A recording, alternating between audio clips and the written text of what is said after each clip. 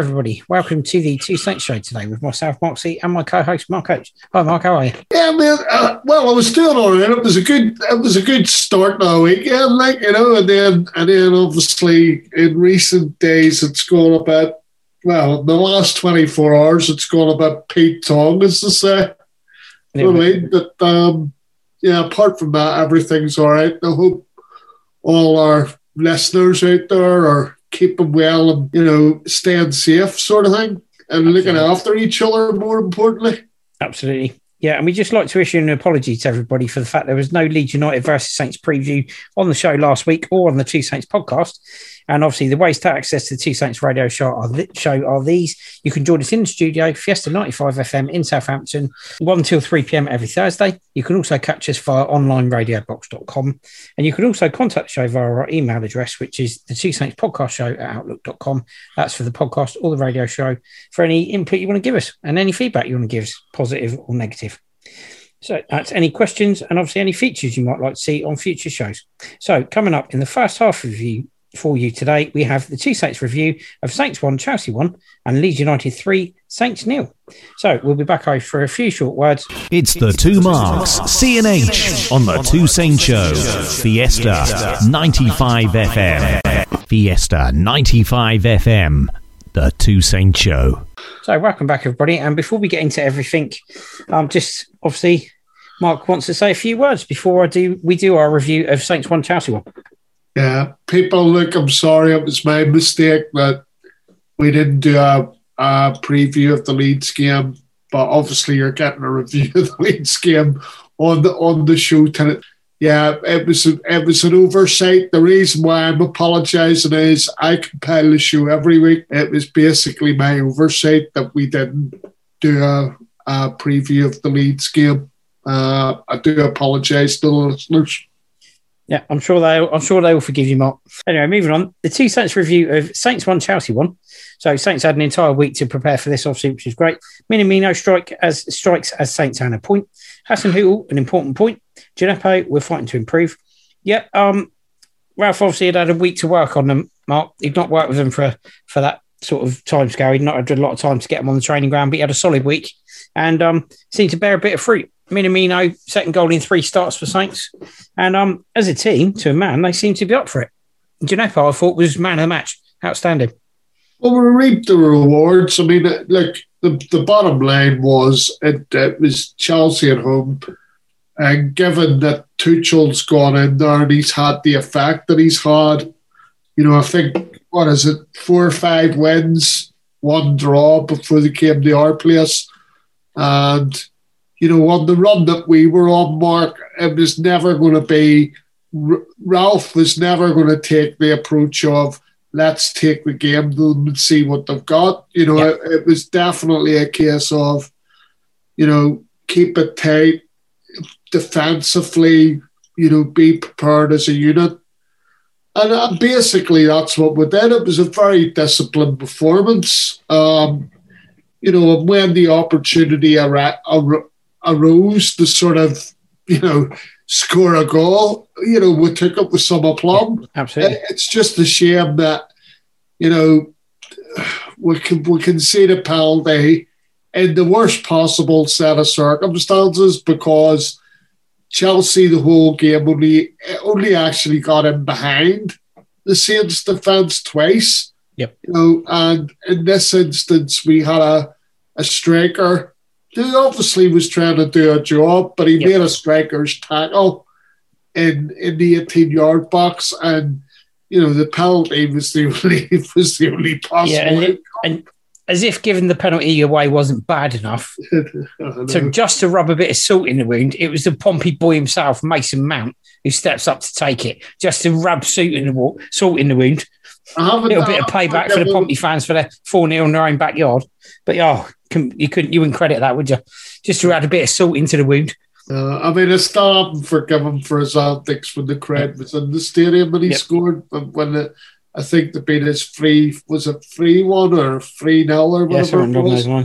And he celebrated like, look, at the end of the day, you can't blame him, I suppose. I mean, Portsmouth supporter and all that. But well, we all remember how well we celebrated in '84 when Steve Moran got the 89th minute winner at Fratton Park. So we'll give him that one. but anyway, going back to the game, man. I mean, the thing is for me, it was hard for me to separate man of the match. You know, it was between Moussa Djenepo, obviously, and Salisu. Yeah. You know, I favour Salisu a little bit because his interceptions and his tackling above everything else, it belied the years that he was. You know, much as everybody earlier in the season was going on about how much, you know, Vestergaard has improved. And personally, I think he's going backwards. You know what I mean? Because I'm beginning to think that he's still got the turning circle of the Queen Mary. But apart from that, no, I thought Salisu's performance belied his years, and given, you know, that it's basically only his second appearance, you know, I was really impressed with him in that sense. And then Djenepo, you know, at the end of the day, he's doing something that's alien to him. You know, like you like to say to me, he's a winger. And I say, it doesn't stop them from being able to do both sides of the job in the modern era. But he's definitely learning. He's definitely learning to do that side of it. And the thing is the way he was putting himself about and getting into the tackles, there was some missed time ones. I'm not saying that there wasn't, but there was some really good tackles where I was sat there thinking to myself, hang on, he's a winger. You know, I'm using your own ethos against you here. I'm sitting there thinking he's a winger, and yet in fairness, some of the tackles he put in were tremendous. Well, and in fairness, Mark, it shows how good a game he had, because Chelsea were kicking him all over the pitch all afternoon. Yeah. No, and then the thing is I think he was up to the challenge of it. It's obvious that Ralph had spoke to him. You know, I think that's fairly obvious that Ralph had spoke to him and said to him, like, you know, this is how I want you to play it, and he went out and carried the plan through to his own personal plan through to the letter. You know, and Milimutu's finish. Excellent finish, and it's just a shame that we didn't sort of come away with the 3 points, because I think it would have been richly deserved, given, all right, Chelsea had a lot of the ball, but, you know, the thing is you can have a lot of the ball and do nothing with it. True. Do you know what I mean? I mean, yeah. I was, on Monday night there, I watched Brighton against Crystal Palace. Now, Brighton should have won the game. They had 90% of the possession for me, yep. Right? And yet they still contrived to lose it 2-1. Yep. You know, I'm just using that as an example. I'm going off base. But, you know, I just thought we were compact. We made it difficult for Chelsea. You know, there wasn't a lot of room there. You know, when people were getting in behind, and like I said, it only happened twice in the whole game that I seen. You know, the thing is when you're basically limiting their centre half to having pot shots from outside the 18-yard, you know, well outside the 18-yard box, you know that you're putting in a disciplined defensive performance, and that's what we did. Yeah, absolutely right. Yeah, and slightly different setup as well. Obviously, with Salisu inside, Ralph had set things up slightly differently. Sort of looked like we played a 3 at the back and a 4 at the back and a 5 at the back. So it kind of changed quite a few times. And Chelsea didn't seem to be able to cope with that, to be fair. So Ralph got the tactics right. Yeah, it did. It looked to me, you're quite right to point that out, Mark. I mean, there's this thing where people were saying, oh, it was a flat back 4 he was playing. But at times, it looked to me like it was a defence, you know, a central defensive 3, sometimes going to a 4, sometimes, like you say, going to a 5, you know, and I mean, that, you know, we're pretty fluid from that point of view, like, you know what I mean, in the interchangeables. But yeah, I mean, I was more than impressed with the way we went about it. I know you were slightly disappointed in that we didn't attack slightly more. But then I just think at the end of the day, it was maybe... It was more a case of... do that, we might have ended up surrendering the initiative to Chelsea. It wasn't for me a case of throw caution to the wind and go for it. It was more a case of it's a shame we couldn't carve out another opportunity to actually score, apart from the one that Vestergaard hit the bar with, which is very unlucky. Indeed, he went in. It's a shame we couldn't carve out another clear-cut chance to get the win, because Chelsea were, by their standards recently, they were quite average. But that's because we made them average. So it's just a shame we couldn't capitalise on it. Like I said, when you say, we made them average, because we put in a defensive, as I say, disciplined performance. Yep, absolutely. It was a performance where everyone knew their job, because Saturday to me was all about stopping the rot. Yeah, we did that. Job done. And the thing is you sit there and you think it's a building block. And I know we're coming on to the Leeds game in a minute. Shortly. But I was going into the Leeds game with an air of optimism. Yeah, me too. If we hadn't got anything out of the Chelsea game, I would have been going into the Leeds game thinking, do I really hold that much hope out for us? No. The thing is, for me, I looked at it and I thought, we're going into the Leeds game off the back of getting a good point against Chelsea, stop the rot. Ralph's come up with a plan B, which a lot of people say he hasn't got. So stick with what you got, Ralph. Don't twist, don't stick. Stick to what you got. Don't twist, don't gamble, don't whatever. Just stick with what you got. Take that into the Leeds game. Happy days. 3 points are there for the taking. And we're talking, obviously, of the Two Saints review of Leeds 3, Saints 0. We will get to that shortly, but we are actually going to take a break now. And when we come back, it'll be the Two Saints review of Leeds United 3, Saints 0. It's Mark C and Mark H. Mark my word, they're here with everything in the Two Saints Show. The Two Saints Show here on Fiesta FM. Tune in every Thursday for informative football chat and great tunes. Right, welcome back, everybody. So, Two Saints review of Leeds United 3, Saints 0. Saints fall to 3 second-half goals. Hasenhüttl Ruiz deficiencies at both ends. And Adams, it's a tough one to take. Yeah, I feel for you, Shay, actually, because it's an even tougher one to take when you sat on the bench. Ralph didn't, unfortunately, Mark, didn't stick to the tried and tested that served him so well at Chelsea. Made changes, left 3 of the key players from that game on the bench. And, it didn't go to plan, did it? It was definitely an awful lot of after the Lord Mayor show going on.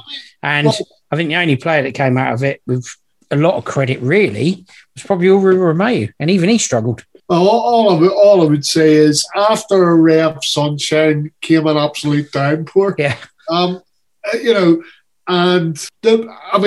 We've spoke about this off the record. And for me, Ralph tried to play an expansive game off the back of Leeds and some poor run of form. Yep. Right? Now, for me, I'm not saying that Nathan Redmond may or may not have been my starting lineup, but one thing, Mark, is I don't care how bad somebody's form is in front of goal. Right? You can always rectify it by them sticking the ball in the back of the net, right? Yep. And for me, I don't care who Saints are playing, right? Adams and Ings starts every game, right? 100%. That combination, not Redmond and Ings or Redmond and Adams as it was on last night, right? It's Adams and Ings because they are your best chance, your best, combination of getting goals, of scoring goals, of putting the ball in the back of the net. Yep. And that's what it's all about, right? Now, you can have the discussions about who you play on that left-hand side, that problematic left-hand side, which we seem to have a problem with. Yep. The other thing for me is that much as we champion Stuart Armstrong on the pod, he's excellent when he's having a good game, mate. But I mean, there was a game where I would have been looking for him to step up because I know what he can do, right? Yeah. And he plays, we've talked about it before, he plays in that gap of uncertainty, those lines of uncertainty, right? And he hardly had a kick the whole night. And then we'll look at, I think for me, the capitulation sort of, it got worse as the game went on. It was 3-0, Mark, but the last 15 minutes there, you could have drove a truck through the centre of the midfield. Seriously, right? If you were Man City watching that, bear in mind we've got Man City coming up. If you were Man City watching that, you're going, Premier League record, here we come. Oh no, but the thing, the problem was we're 3-0 down, and even as I say, in the last 15 minutes, Leeds had 3 or 4 really good opportunities to score, didn't take them, and you looked at the scene on the pitch when those opportunities were arising. You're sat there and you're thinking, where's our central midfielders? Where's our centre backs? Because it just looked like the partner of the Red Sea. Well, you look at one of the attacks that Leeds had, and this resulted in the tackle of the game from Oriol Romeu, who came from absolutely nowhere to get there. But the incident I'm referring to, the ball breaks from a Saints free kick, goes to a Leeds player, okay? That Leeds player shins it, it's basically a missed kick, to his teammate, who then runs clean through on goal until Oriol Romeu comes out of nowhere and makes the tackle of the game. Absolutely superb tackle. Yeah, no. But the worrying thing is, Mark, that's the one highlight. That's the Saints highlight from that game. One tackle from Oriol Romeu was the highlight of that entire game. That's poor from all of them. The other thing is before, I suppose we better cover it because people will ask the question, right? But Nathan Tella, never a penalty. No. It wasn't even a foul. In fact, he should have been booked. Yeah. Can't argue with that. And then the other thing would be just to say that, James Ward-Prowse takes the free kick. The referee hadn't blown his whistle, and he did blow it after, James Ward-Prowse had taken the free kick. So, you can't really.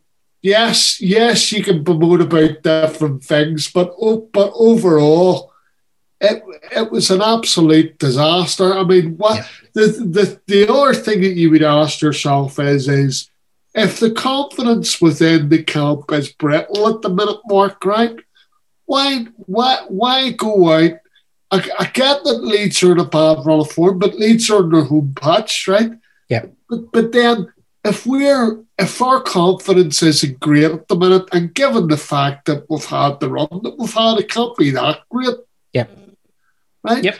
Surely it would have been better even just to set up as we did on Saturday, where you're saying, right, we're gonna defend to get something out of the game. Yeah. We'll have the same sort of structures in place as Saturday, and then we'll come away with at least a point, or you might nick a win, but to go out all out, because it did look like we were trying to play, we're back to trying to play a counter-expansive football, and you're sort of sat there going, it still leads away, and given the run that we've been on, there does need to be a degree of caution. The thing is as well, Mark, there's a couple of things for me. A, if it ain't broke, don't fix it, which we all know is a phrase that gets used a lot, but couldn't be more apt for that game. If it ain't broke, don't fix it. You shouldn't have changed your team. You had no reason to.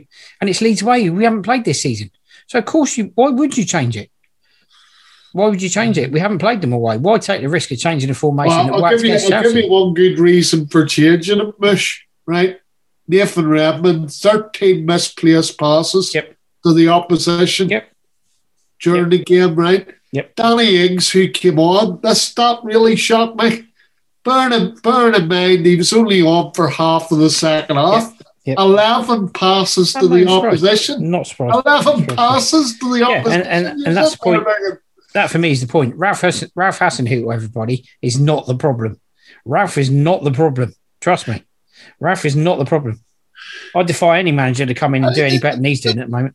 look, the thing that I would say about any manager, right, is a manager can only tell the players, right, what he imparts to them during the week, or even in this case, what he imparts to them at half time. Prime example, let's remember, it was 0-0 at half time. Well, look, prime example, Neil Lennon at Celtic. He's gone 18 games now without winning for Celtic. He's gone X number of games at Celtic. They're 18 points behind Rangers. He's now resigned. Has he become a bad manager overnight just because Celtic haven't managed to win? Has he become a bad manager overnight? Well, I don't think so. I mean, a lot of things, but I'm not going to get into that. No, I'm just saying. The point is, has Ralph become a bad manager overnight? No. No. Ralph doesn't become a bad manager overnight.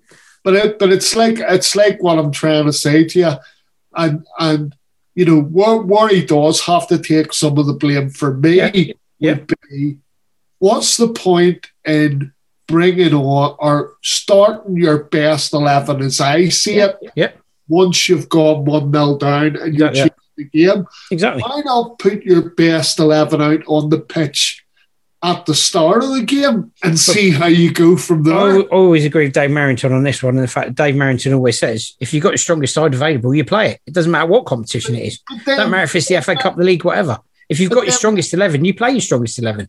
But then maybe Ralph thinks that was his strongest 11 he put out against Leeds. Well, great respect to Ralph. This is what worries me. This is what kind of worries me.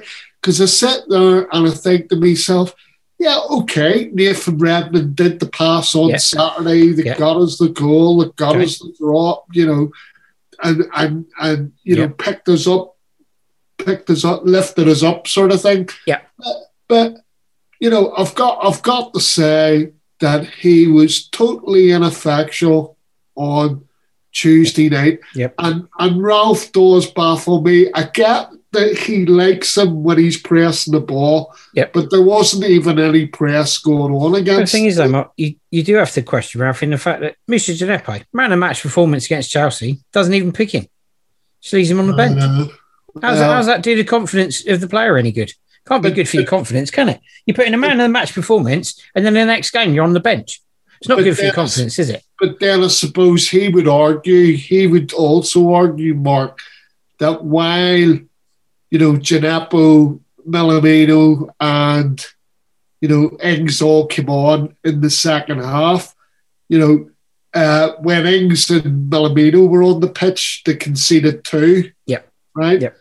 And when Gineppo was on the pitch, they conceded the 3rd goal. Yep. So, you know, you could use that argument against us, really. But the thing is, my thing is fair enough. You're going to play an expansive game, and he decided that he was playing an attacking game, or he was at least going to try and go for it, right? Yep. But if you're going to do that, put your best attacking players on the pitch. Absolutely right.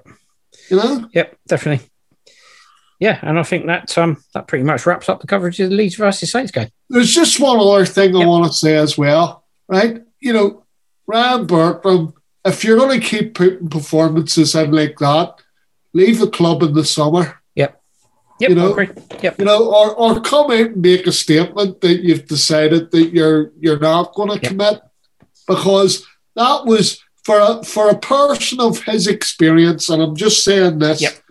That performance down his side, down the left side, by him personally, was truly awful last night. And I've got to say, in backing that up as well, Mark, it makes the decision to release Matt Targett when they did look like a very poor one. But we didn't release him. We sold him because to sell him when they sold him, release him, sell him, whatever you want to call it. We can't go backwards on stuff. No, I'm not saying that. What I'm saying is, Mark, it makes it look like a bad decision at the time because of the way Ryan's been and not having that cover there. Yes, I understand that. That's where I'm coming from. But anyway. I say, and I do agree with you to a point, you know, I do.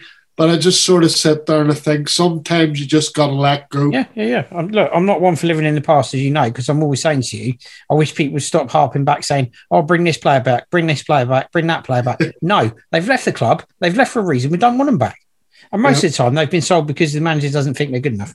But anyway, so that brings us to the end of the Leeds versus Saints coverage. and we're going to take a break. Coming up in the second half of the show, Saints Club news, other football news, and the Two Saints preview of Everton versus Saints. So we'll be back in a bit. Fiesta 95 FM, the Two Saints Show. It's Mark C and Mark H. Mark my word, they're here with everything in the Two Saints Show. Welcome back, everybody. So, Saints Club news. Saints B secure vital Premier League 2 win. So, Saints B team secure vital Premier League 2 win. Got a bit tongue-tied there. Under 18s report, Leicester 1, Saints 0. March fixture changes. Brighton fixture change. UEFA Women's Euro 2022, 500 days to go. Southampton open Alex McCarthy contract talks. I can hear everyone groaning already, Mark. Woodgate pleased to see frontman Long get off the mark for the Cherries. And that takes you up to your next break. So, starting with Premier League 2, Mark. Saints B secure a vital win. Yeah, it certainly was vital because they haven't won many, have they? And it was a 1-0 win over Derby County. Kazim, a leg-based solitary goal, ensured they got all 3 points at the Snow Stadium on Sunday. And he had a host of chances in that game as well. But he took one at least. As I say, unfortunately, the wins for, the B team and the under 18s don't come along that often. So let's celebrate them while we can. Where's that Pogues music when you need it? But anyway, no, in all seriousness, Mark, obviously, man, I don't like having to come on here every week and when the under 18s or the B team are in action. Yeah. And I'm sat there going, another barren week where we're not winning games football. Yep. So let's rejoice in the fact that, yes, we beat Derby County. Derby County is well renowned for, in the B games, you can play overage players. But because for them, with them playing in the championship and being at the highest standard you can be for B teams or under 23 teams, right?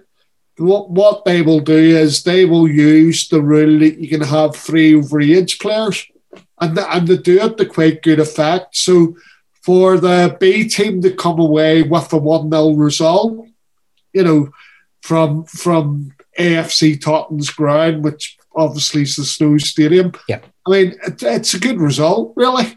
It's against Derby County as well, so. Definitely a good result. Yeah, and hopefully it can sort of lift the season a bit. Right. And they can move forward. Yeah, unfortunately, can't say the same for the under-18s. You unfortunately succumbed to a 1-0 loss to Leicester City in the under-18s Premier League. So, Ollie Ewing's solitary strike on 22 minutes was enough to seal all 3 points for the hosts, despite Saints creating several chances to seal a point late on. Brisk conditions at Leicester's all-new training facility certainly didn't impact the competitiveness of the game. But yeah, unfortunately, under 18s go down to a 1-0 defeat, Mark. Yeah, I mean, I keep saying this every week, but the under 18s thing is always so hard to gauge. We're in the safe section. And to be honest with you, mate, we always finish sort of 9th, 10th, anywhere between 8th, 9th and 10th in that section. And we always have. We don't ever seem to make that big of an impact. Even when we had some of the so-called bigger stars coming through, at Staplewood or whatever. So, it's always sort of been, and I get at that age that it is the development thing. I have a different approach to when it's the B team. My approach to it's completely different because it is competitive then. Yep. And it is competitive for the reasons that you're providing players for the first team squad. Yep. But look, it is what it is. Let's rejoice in a week where the B team have actually won a game. Yeah. We got 3 points on the board. Guess what, first team? They've done something you couldn't. They got a win. Anyway. Yeah, I mean, there is an irony there, to be fair, Mark. So, as Mark said, where's the Pogues with Fiesta when you need them? Anyway, so moving on to details of March fixture changes. Hopefully, it's be good news for Saints, Mark. Hopefully, the fact they've changed the fixture will give us a bit of good luck. But anyway, The Premier League have today released updated fixture schedule following a number of broadcast selections for the month of March. Saints Premier League meeting with Sheffield United will be played on the date originally specified, Saturday the 6th of March, 3 p.m, but is now set to be screened live by Sky Sports. Saints' trip to the Etihad Stadium, which was due to take place in late April, has received a new date following Man City's progression in the EFL Cup. That fixture has moved to Wednesday the 10th of March, 6 p.m, and will again be shown live on Sky Sports. The remainder of March's fixture schedule will be confirmed in due course. Well, can they try and put a few of them after the 17th of May? Because that would be quite helpful. Well, I've look, at the end of the day, I'm going to come back and speak on that in a minute. Yep. But yeah, look, it is what it is, and hopefully it's some good news for some people who may have missed the games. That's right. And they've also moved the Brighton and Hove Albion game from next month. That's got a new date as well. And that's now going to be broadcast by the BBC and take place a day later than originally scheduled on Sunday, the 14th of March at 12 noon. Well, it's good news for me and you because rather than doing a watch along with Mike, we might be sat at home watching it. That's right. I dare say we'll do the watch along with Mike because we don't want to spoil a winning run in the Cup. And obviously, that's one of two fixtures taking place that week. So, nice, easy week for Saints. They got Brighton and then Man City. So, nice, easy week. No sweat there. So, Mark, I just wanted to say, I've just had a look at the two leagues, Yep. The under-18s league, right? They're in a league of 13 teams and they're bottom. Wow. They've secured 5 points. This is the under-18s. They've secured 5 points all season. Wow. Yeah, so that is the Great Saints Academy, everybody. From 12. So all I'll say to you is 5 points, and then in 12th spot you have Leicester City under 18s with 8 points. And then in 11th spot you've got West Ham United in 11. They've got 11 points. Well, but we've only mustered 5 points from 12 games. Well, on the plus side, Mark, I'm very glad that our Director of Football Operations was the best candidate available in Europe and that the fruit of those labours is being borne out in the under-18s in the B team. But I have to say there's more optimistic news on the B team, right? Because just let me give you these little stats, okay? It gives you some sort of hope, right? But the bottom four read as Arsenal 19 points from 16, Leicester City 17 games played, 16 points, right? Southampton 14 games played, 15 points, so they're only a point behind them, and they're only 4 points behind Arsenal, right? 2 games in hand over Arsenal and 3 games in hand over Leicester City. So, to be fair to the B team, they do have an opportunity of actually staying up this season. Good. Whereas at the suspension of last season, they would have been relegated. Yep. So thankfully, the season wasn't completed last season. I see. And obviously, we've covered the fixture changes for March for you. We've covered the Brighton fixture changes as well. So obviously, you know what's happening, guys. So we move on to the UEFA Women's Euro 2022. 500 days to go, and Southampton is actually due to be a host city. So UEFA today unveiled brand new identity for the UEFA Women's Euro 2022, marking 500 days till the start of the tournament, for which Southampton is a host city. The 2022 edition in England promises to be the biggest women's football event in UEFA history, deserving of the fresh, open and contemporary look that reflects the strength, diversity and ever-growing popularity of the game. Originally scheduled for 2021, the tournament was like UEFA Euro for 2020, postponed by a year, guarantees increased exposure for women's football in a summer without other major football events.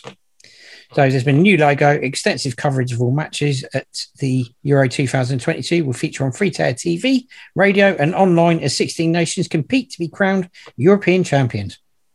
Fantastic. Now, you know why I'm getting excited about this, don't you? Yeah, you might actually get to see some women's football at St Mary's.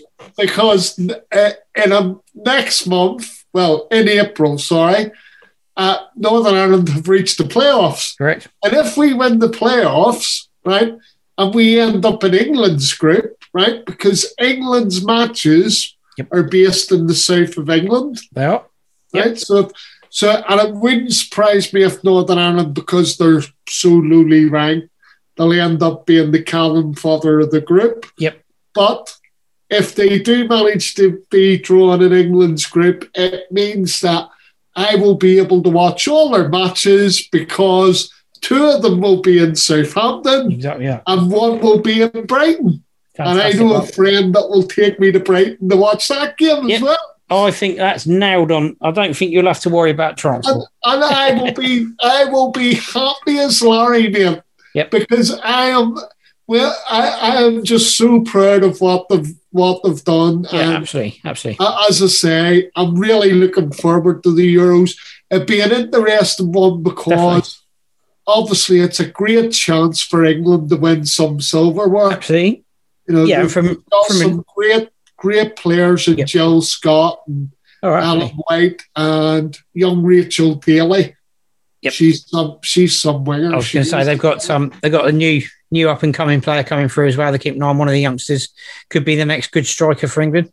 But yeah, from a Northern Ireland point of view, Mark, obviously, fantastic. I'm glad you're buoyed about that. And obviously, Northern Irish sports at the forefront recently because obviously Jordan Brown's just won the Welsh Open in the snooker. So haven't been a bad week or so for Northern Ireland, has it? Apart from the football. You're on the wrong pod. You're on the wrong pod. Yeah, I know. It's the Two Saints show, not the snooker.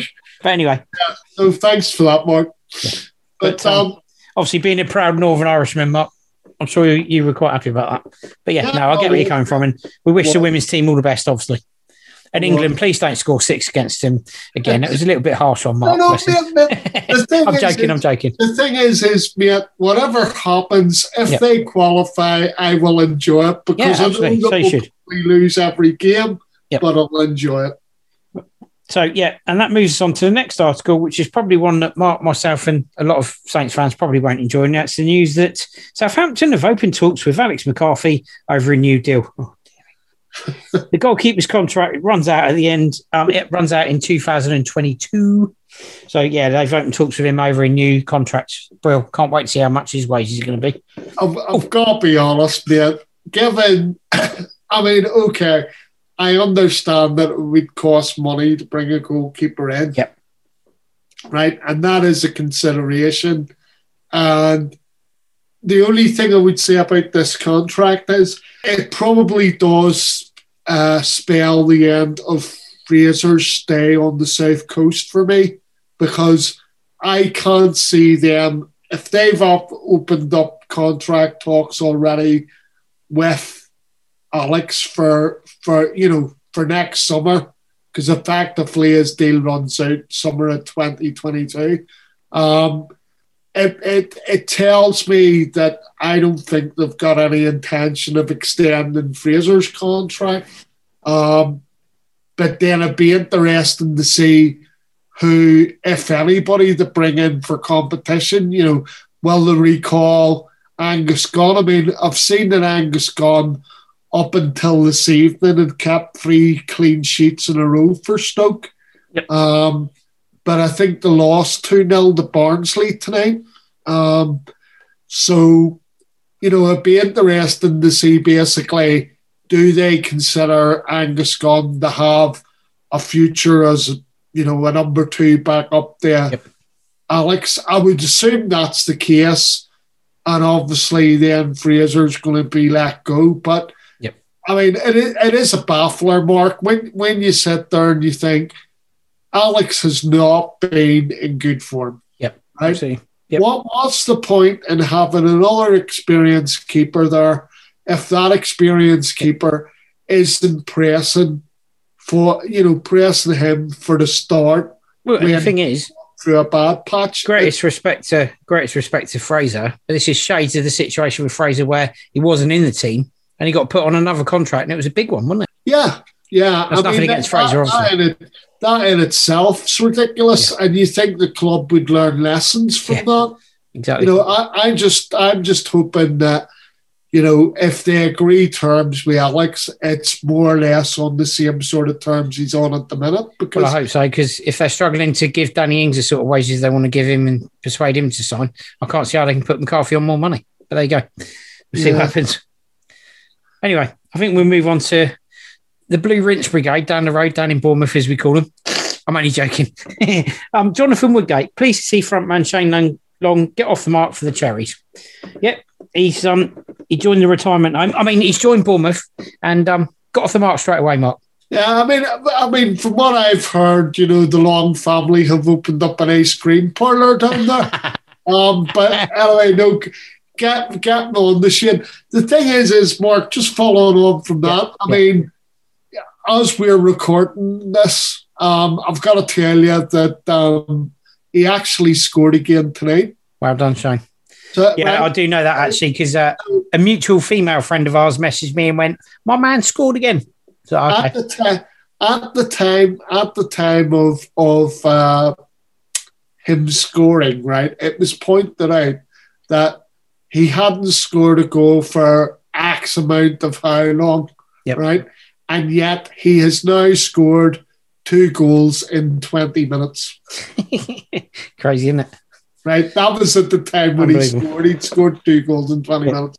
But I have to tell you, both of them were top, especially the one on Saturday. It was, he was virtually on the goal line. Yeah, it's a tap into an empty net pretty much. Yeah. Even I would have struggled to miss that, to be fair, Mark. And I don't know what tonight's effort was like, but fair play to him. Yeah. I've got a lot of time for Shane, because the thing is he is the model professional. He's not one of those players that will rock the boat. He does get on with it. All right, he expresses that he's disappointed that he doesn't start games, but what footballer doesn't express that? He's not one of these ones that will throw his baby out with the bathwater, so to speak. Yeah, no, absolutely. Right, and that brings us to the end of that section. So we're going to take a break. And we'll be back very shortly. Join Mark C and Mark H for the Two Saints Show. Follow Southampton with pre-match previews and updates from St Mary's live on Fiesta 95 FM every Thursday with the two Marks. Be there or be rectangular. Right, welcome back, everybody. So, other football news. 10,000 fans could return to stadiums by May. Congolo party not acceptable, Parker. Willian receives racial abuse on social media. Zaha to stop taking the knee before games. Bristol City appoint Pearson as manager. Bournemouth target Henry as new manager. Barton named new Bristol Rovers boss. Lewis Dreyfus completes Sunderland takeover. Truman and Sellers named Bradford bosses. Lennon resigns as Celtic manager. McQueen diagnosed with dementia. I headed the ball and my career ended aged 19. Cannaville is off the critical list, and coffee waste used to make forest green kit. So, Mark, start with the very first story, which is 10,000 fans could return to stadiums by May, and we're led to believe if Saints get to Wembley, we might actually be able to go. Well, you might be able to go anyway. I might be able to if I've had a vaccine by that stage. There is that. And it's been a 2-week period for gestation. But, I did read that, and obviously Hope does bring eternal. That's the case. I've got to say, though, Mark, I'm not in favour of fans returning for league games. No, me either. Let me explain why. Yep. Right? The thing is if it means that, you're only going to be able to go into one league home game, right? Yep. And the chances are that would be the last league game of the season. Yep. Right? I just think it's better if they just play the rest of the season without crowds. Yeah. The FA Cup final's different because that's a one-off match. True. I just think in relation to the league, it gives unfair advantage if you're a home side. Yeah. You're playing the last set of fixtures. Certainly does. You know what I mean? So I would much rather just say, I know that's probably unpopular view, but I just tend to think to myself, there's been such a long time without fans in the stadium. No, it's true. And I just think to make it equal for everybody, because you don't know what's going to be at stake at the end of the season. No, I get that. Well, the thing is as well, let's just hope also it's not a full storm, because it could be a full storm. We've had so many of these throughout this lockdown period and throughout the whole pandemic, it could be one of those it could be another full storm. It might not happen yet. We don't know what's going to happen between now and May. Anything's possible. And if the pandemic's taught us anything, it's exactly that, isn't it? That anything can happen. So let's hope it does, but let's hope it's not another full storm, because there's always. Let's be honest. We're only talking about the article as we see it. Yep. But obviously, we all realise that things can change very quickly. Yeah, absolutely. Everything else, but I do think, obviously, with the vaccine being out there now, makes a difference. All the reports that are coming back all sound pretty good. Yeah, I'd agree with that. Now, talking of reports that sound good, this doesn't sound good. This sounds very poor, actually. So, Fulham boss Scott Parker says a surprise birthday party thrown for defender Terence Kongolo was not acceptable. Yeah, I'm getting a bit brassed off with footballers constantly breaching rules and just saying it's not a big deal. Well, it is a big deal to the rest of us. I've got to be honest, Mark, right? I'm on Terence's side with this one, right? Because if you actually read the article, okay, so Terence Kalunga was coming back from the league game. Yep. Fulham were playing up north. Actually, I think it was the Everton game, which they actually won. Yep. And he was returning back to his apartment at about, they reckon he was returning back at about 2 or 3 in the morning. Yep. Right?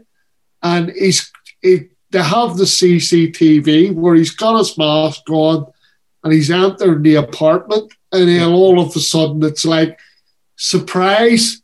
Yeah. To me, that was nothing to do with him. That was factors beyond his control. But obviously the people around him shouldn't have been doing it, Yep. I mean, he was unaware because obviously it was a surprise birthday party. Yeah, I get that. But the thing is the people around them are aware of his responsibilities as a footballer, absolutely right, and they shouldn't be doing it. But the thing is, the whole situation is people breaking rules, and that is just getting on my nerves, to be fair. I'm not blaming the players directly necessarily, but people are breaching rules, and it is getting out of hand again. I get that, but in this instant, it wasn't the footballer's fault. We're talking about either a partner or family, but even they should be aware of his direct responsibilities as a footballer. So from that point of view, I agree with Scott Parker. It is not acceptable, but I also agree with you. It wasn't his fault. It wasn't his fault. Moving on, Willian has received racial abuse on social media, and the other side to the coin of that is the fact Wilfried Zaha has said he's refusing to take the knee before games. Now, yeah, I'm glad that you've decided to do these two. I meant to say to you. Again, we're going to be going over old ground, but until social media takes some responsibility for what's happening, right? And you have to log in and out and give details when you're going to make comments or pass messages, direct messages, or whatever it would be to people. Until the social media companies bring that sort of thing in, and until the courts start getting tough on sentencing about this sort of thing, because it's not on. And unless you take a hard line, this is just going to continue. Yeah, as far as I'm concerned. Yep. The thing is, Mark, though, and I listened. I think it might have been Clinton Morrison the other day, and he made a good point. It's been driven out of the stadiums. Right. And now we've just got faceless people who think it's okay to abuse or whatever online, And, this won't be sorted until the media and the courts take action and actually make it, more of a criminal offence and stuff like that. I agree 100%. Yeah, and Wilfried Zaha obviously saying he's going to stop taking the knee before games. Yeah, I mean, in fairness, I think that whole BLM situation's kind of run its course a little bit. Yeah, but the thing is it's not. It's the thing is people keep talking about that, but it's not just about that, is it? It's about equality, And the thing is I've got to say I disagree with Wilfred, really, because until someone comes up with a better idea of how to express that these things are not acceptable in normal society, until somebody comes up with a better idea than taking the knee, then to me the footballers and other sportsmen, we've seen it. It's not just football. No, it's not. We've seen it in other sports. Yep. People taking the knee, and I think until someone comes up with a better idea, right? And this is what we're talking about, which is effective. I mean, every time I see them take the knee, I just think it sends a powerful message I agree with to that. people that we won't tolerate. I turn around and think to myself, that's good, because we won't then tolerate a society that is biased one way or the other. That's right. Fair comment. It's all about equality for everybody. Yeah, fair comment. So we'll move on to the next story. Bristol City appoint the man who's rapidly becoming the Sam Allardyce of lower division teams. Nigel Pearson has been appointed at Bristol City, Mark. The man's never out of a job. I mean, is he becoming the Sam Allardyce of the lower leagues? I mean, the thing is the last manager there was Ricky Walden, right? Yep. And to be honest, he had a hell of an impact to start off with. I think at one stage Bristol City were top of the league after about 5 or 6 games. Yep. But then they've sort of took a nosedive just before Christmas, and obviously, they've decided to bring Nigel Pearson in to stop the rot. I actually believe that the one their game, he hasn't actually taken charge yet, but he was watching the game last night, and the one last night. So obviously, hopefully there'll be an upturn in fortune for them, but he's only there, strangely enough, till the end of the season. So that was hence the Sam Allardyce reference. But if he impresses, he'll get given a longer contract. Yeah, that was where the tongue-in-cheek Sam Allardyce reference came from. Yeah, yeah. But it's as I say, it's an interesting move for them, because obviously, the last time Nigel was in the Championship, to be fair to him, he got Leicester promoted to the Premier League. So. Lightning might strike twice, So we'll move on to Bournemouth. Bournemouth target Thierry Henry. Bournemouth target Thierry Henry as manager. Did they really? Because I'm led to believe the fans were pretty upset at the fact they appointed Jonathan Woodgate, who they'd employed 3 weeks earlier.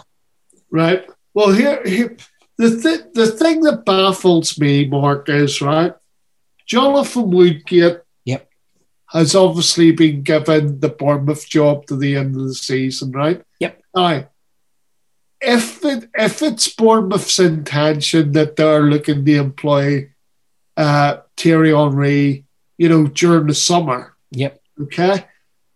But the thing is you look at his record, and his win percentage as a manager is absolute pants. Yeah, it is. I mean, and you sit there, and I do think to myself, is this just a PR stunt, right? To get greater exposure for Bournemouth Football Club? Yep. Or are they actually seriously considering, appointing him as the manager? But on the flip side of that, the other thing I want to say is, right, Bournemouth appointing Jonathan Woodgate, to me, that just means that they're not going to get promoted this season, and they're not going to end up in the playoffs neither. Because question: what if they saturation single record? If you look at his record at Middlesbrough, right? Yep. When he was appointed manager at Middlesbrough, I mean, they were relegated under Jonathan. Let me say this, Mark. They've had Middlesbrough fans putting stuff out on Twitter to Bournemouth fans saying, "We feel your pain." After the appointment was made, okay.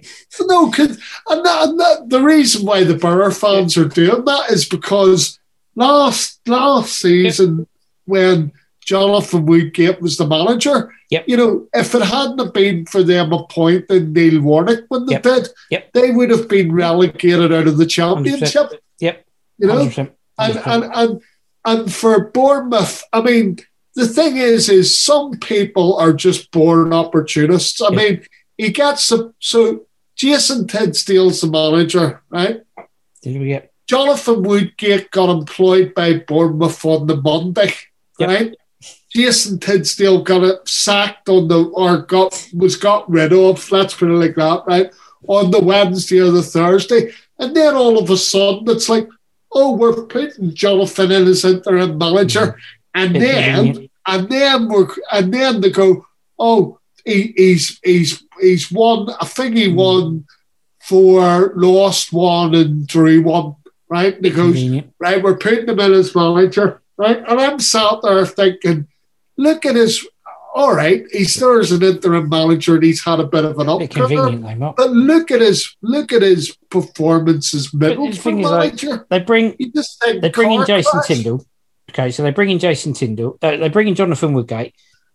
A couple of days after Jonathan Woodgate comes in, they sack Jason Tindall, saying he's not meeting the vision the club have, moving it forward, blah, blah, blah. Okay, moving it forward. Okay, so you're then saying you're going through a process of due diligence. You've got a manager shortlist. Thierry Henry's on there. So you're doing a thorough search. Within a day, or not even a day, you announce that Jonathan Woodgate's taking over on a permanent basis. And you're sat there going, well, why on earth did they sack Jason Tindall then? Yeah, well, the thing is, man, like I said, it baffles me. It just seems to be a cheap option. Yep. You know, and maybe it is a case of, you know, they're just wanting someone to steady the ship until they make their move for Thierry Henry in the summer. Absolutely. But like I said, why would Bournemouth want to employ Thierry Henry? I get that he's a big name, but if you look at his managerial record, it's absolutely, Jonathan Woodgate and him are on a par. Anyway, moving on, this was an interesting one. We're going to cover the rest of the lower league stories, obviously. So Joe Barton named as new Bristol Rovers boss. Kyril Lewis-Dreyfus becomes Sunderland chairman at the age of 23 after buying a controlling interest in the club. Truman and Sellers named Bradford bosses. So Bradford City have appointed interim bosses Mark Truman and Connor Sellers as joint managers till the end of the 2021-22 season mark. Right. So where was Joey Barton appointed as new Bristol Rovers boss after being sacked by Fleetwood. Yeah, well, he was going to turn up somewhere, wasn't he? Yep. I mean, his record actually at Fleetwood wasn't that bad. And he does seem to have a sort of upturn with teams. But the problem is Joey's personality takes over, if you like. Yeah. You know, and he's never short of expressing himself, is he? So some things never change. That can tend to rub people the wrong way. Yeah. Owners as well as opposition managers. Yep. But obviously he's back in football. He's taken over Bristol Rovers. Yep. I've got to be honest, if he works miracles there, even just to keep them up. I mean, I think they're 4th from bottom in League One. And I'll suggest to you, Mark, if he keeps them up, he's done a good job.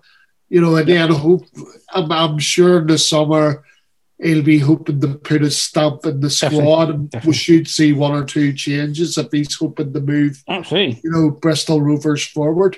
And this is definitely changing the sort of old boys' brigade in football. Kyril Lewis-Dreyfus, Sunderland's chairman at the age of 23. Mark, that's quite a move at 23 years old, isn't it? Chairman of Sunderland. Oh, I mean, no pressure then. We reported this, I think, just sometime in late December we spoke about it, and it looked like he was going to be appointed, but now it's been made official. Yep. And he is quite young, but obviously I do think there's a certain amount of family guidance there as well. Yeah, he's obviously Swiss, and he's son of the former Marseille owner Robert Louis Dreyfus. So he's actually the youngest chairman in English football now. Yeah. And he seems to be quite level-headed because, again, I know we hear this from a lot of owners, but he does seem to want to get very involved in the local community. So it'll be interesting to see where they go from there. One of the more interesting things from that article, Mark, was the fact that Stuart Donald has still decided to retain a stake in Sunderland. Yeah. I think from what I've heard and read, I think it's around about 10%. Okay. So, but obviously, young Dreyfus has become the majority sort of shareholder. Therefore, he's the chairman. Absolutely. But it'd be interesting to see how Sunderland go. I mean, Lee Johnson's gone in there as the new manager. He took over from Phil Parkinson, and it looks like he's having a bit of an effect because they were in a bit of a slump and now they seem to have found a bit of form again. They're in and around the playoff places again. So, let's see what happens. Definitely. So moving on to Bradford City, appointing interim bosses Mark Treeman and Connor Sellers as joint managers till the end of the season. Yeah, I mean, this I've got to say, this one was a bit of a strange one for me, right? Because I'd never heard of them before. But then I looked into they took over when Bradford City were 22nd in League Two, right? Bradford City got rid of Stuart McCall, and they brought the two of them in, relative unknowns. It's a bit like the Crowley brothers, if you remember the Crowley brothers at Lincoln City, and the brilliant job that they did there. Relative unknowns, but they've basically lifted Bradford from 22nd place to 13th place, and they only currently lie 7 points off in the playoffs. And given the nature of League Two this season, it's fairly congested. I've got to say, I mean, for example, Bolton started the season really badly, and they're only now a point off the playoffs. So all it would need is for the lads that have taken over at Bradford to continue to sort of have the same sort of game win ratio, and Bradford will end up in the playoffs this season. So good luck to the two of them. Relative unknowns, but at the end of the day, how do you make a name for yourself, Mark? Yeah, exactly.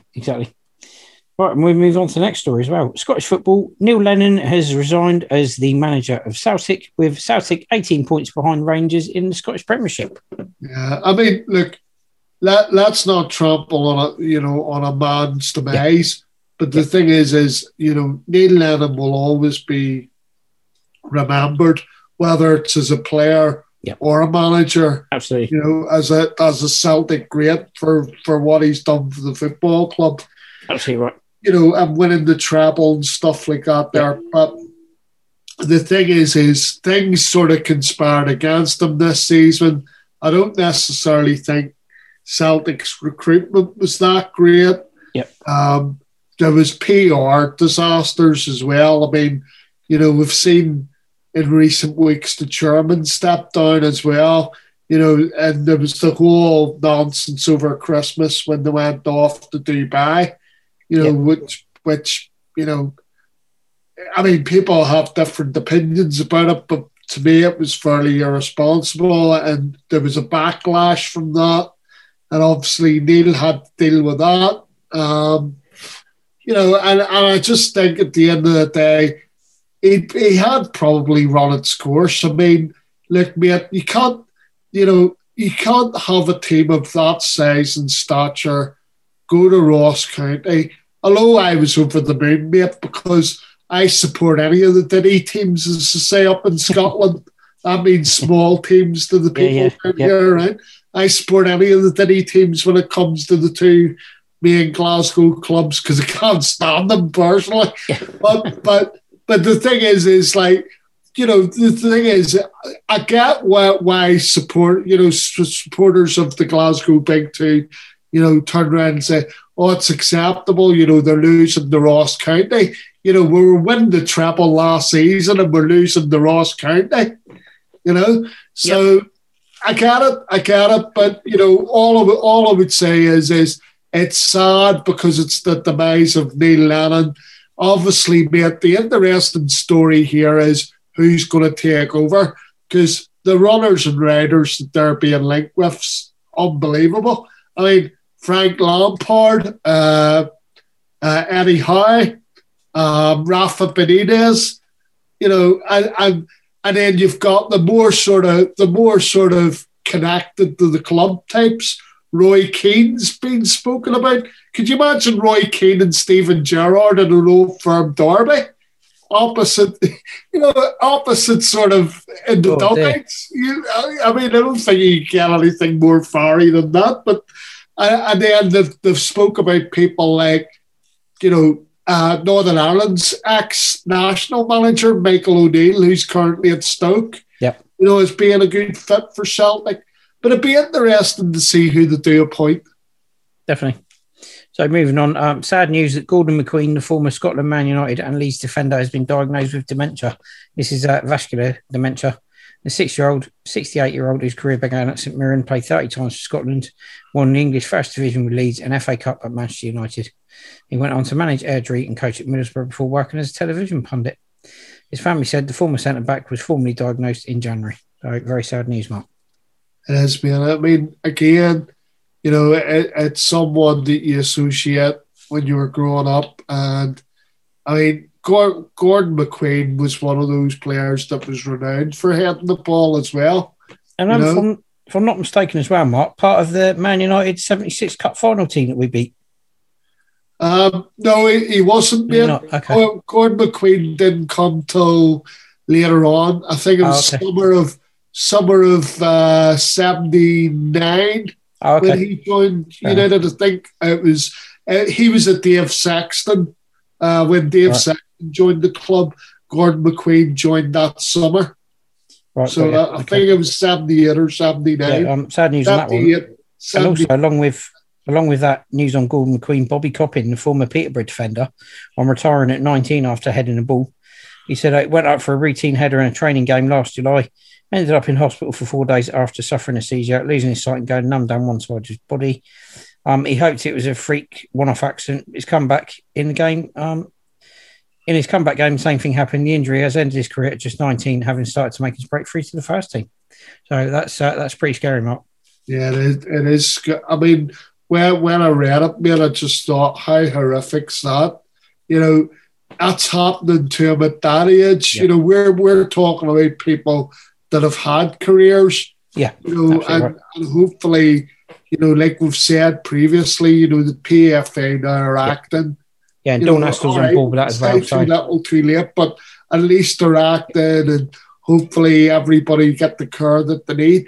But absolutely horrific for a player of that age. Well, and it's good to know that Dawn Astl's involved with the dementia program with the FA as well. So that's good, isn't it? Yes. Yeah.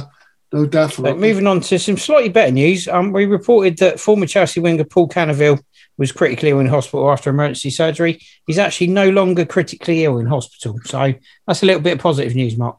Yeah, no, I just thought I would highlight it, mate. I always like to go in when we're doing the other football news with something that gives us a bit of positivity, and also something with a bit of quirkiness, which we're going to come on to now. Absolutely. But for me personally, it's great news about Paul Cannaville. I mean, he was a person that was very much at the forefront of things. Absolutely right. Yeah, great news. So Forest Green Rovers are to wear prototype shirts made of coffee waste. So they'll be launching a new shirt partly made of coffee waste.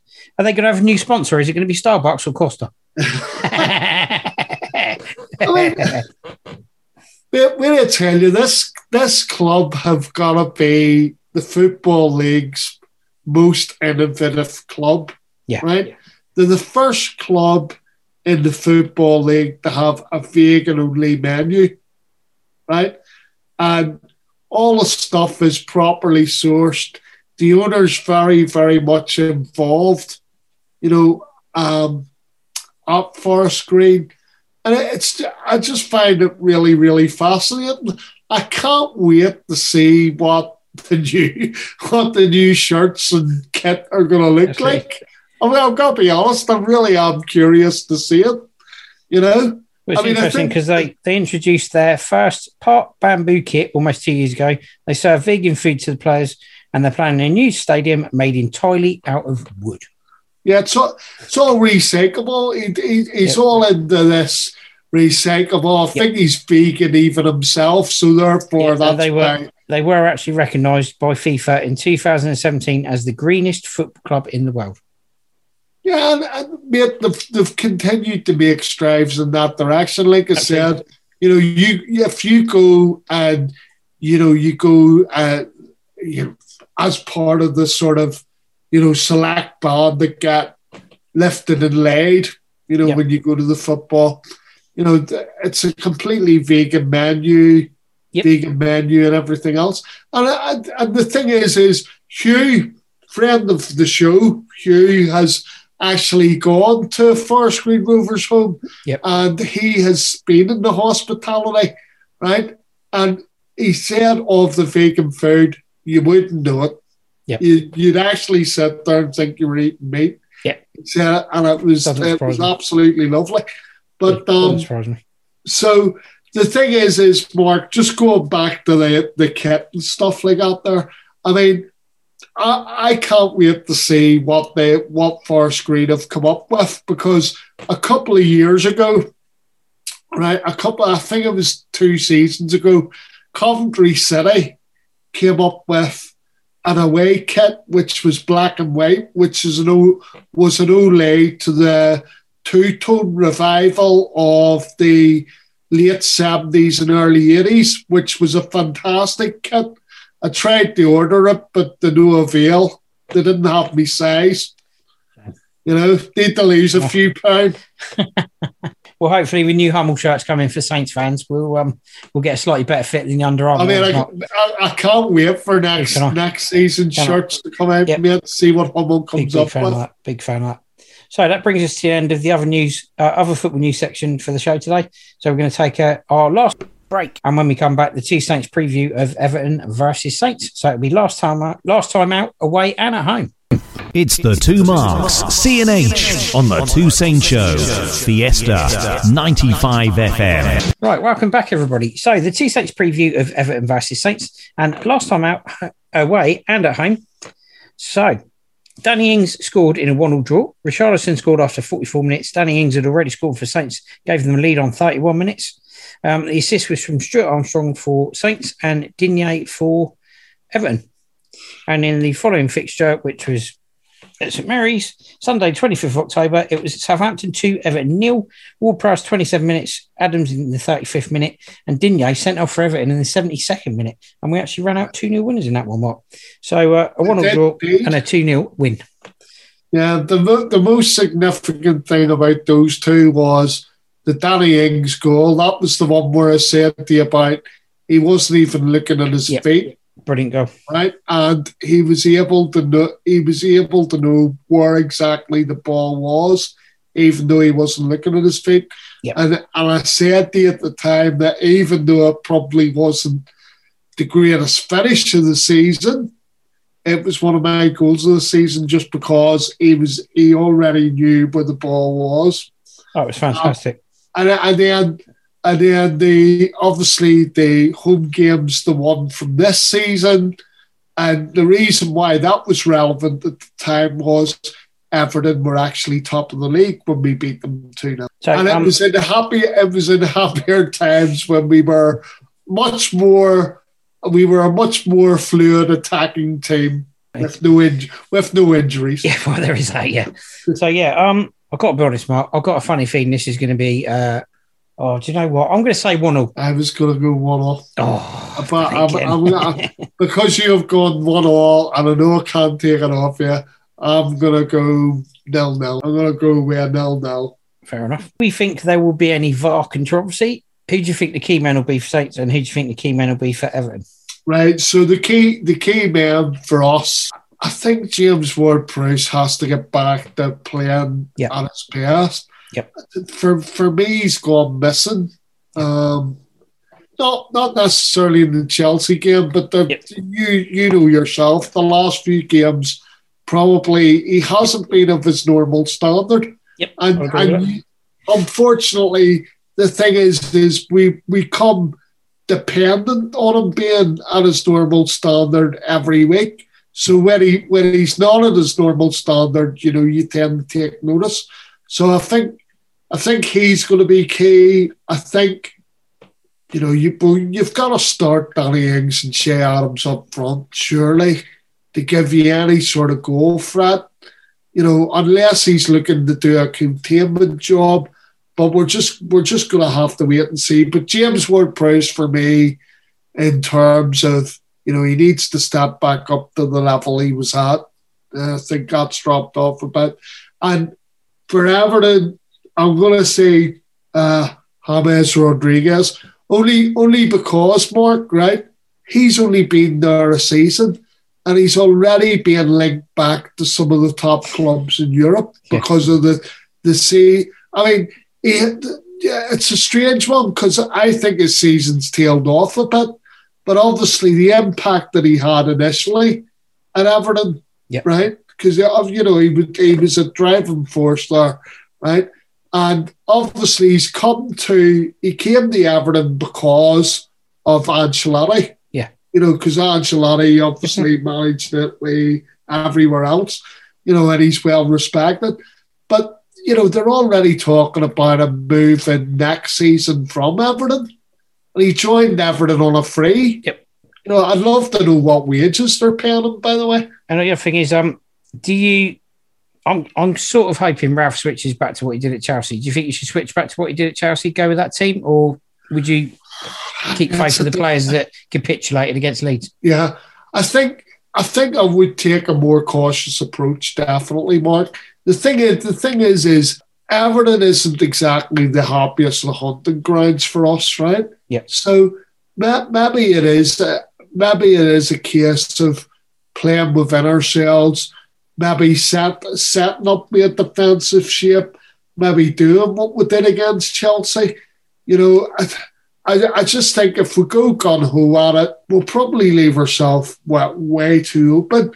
And the problem is Everton have got players that will give you headaches. I mean, Calvert-Lewin's been a revelation in terms of scoring goals this season. Yep. Richarlison's always a handful because he'll dive on. I mean, I keep saying about him that he'd be better on a springboard than on a football pitch, because of the amount of diving that he does. And then obviously you've got the mercurial, talents of Sigurdsson, who's always dangerous from set pieces. So I would tend to be slightly more reserved in the way we approach things. I wouldn't say ultra defensive, but keep a good shape, and be compact in the same way that we were against Chelsea. Right. Maybe not as defensive, but we need to be. We need to be slightly more circumspect than going in being gung-ho. If we do what we tried to do against Leeds, we'll get our arses smacked. Yeah, absolutely. Well, let's not forget, last time we actually beat Everton, their unbeaten record was actually ended by us, and they were the league leaders at the time. Can't see it quite going the same way, but let's remember that. We actually went on quite a run after that. So, we or a bit of a run after that. We did. So let's hope that's the catalyst this time, man. It was Arsenal last season, I think, wasn't it? And the season before. So let's hope Everton are the catalyst this season. I thought Chelsea were going to be a catalyst, but yeah, let's hope so. Hit the reset button, a little bit more training, and hopefully get a result against Everton. Yeah, and I think that, unless Mark's got anything else to add, I think that wraps up the show quite nicely today. So goodbye from myself. And it's goodbye from me. Look, everybody, just take care of one another and, stay safe, keep well. Yep, if you get offered the vaccine, take it. And if you haven't heard anything and you're not sure, contact surgery and they should be able to help you with a bit of luck. So anyway, just to remind you, the ways to access the podcast version of the show, which is coming up later in the week, will be, or in the next few days, will be the email address, which is the Two Saints Podcast Show at outlook.com. And we've got a list of platforms that's available on, which come up now. Just to remind you all, you can contact us via our email address, the Two Saints Podcast Show at outlook.com, for questions or items you'd like to hear in future shows. You can listen to the radio show on Fiesta 95 FM in Southampton and via onlineradiobox.com. Also, the Two Saints Podcast Show is now available via Spotify, Overcast, Acast, Apple Podcasts, Google Podcasts, Deezer, iHeartRadio, Amazon Music, or via our Facebook page, The Two Saints Show, and our YouTube channel, The Two Saints Podcast Show. Please join us again next week when the Two Saints go marching in again. Enjoy our exit tune.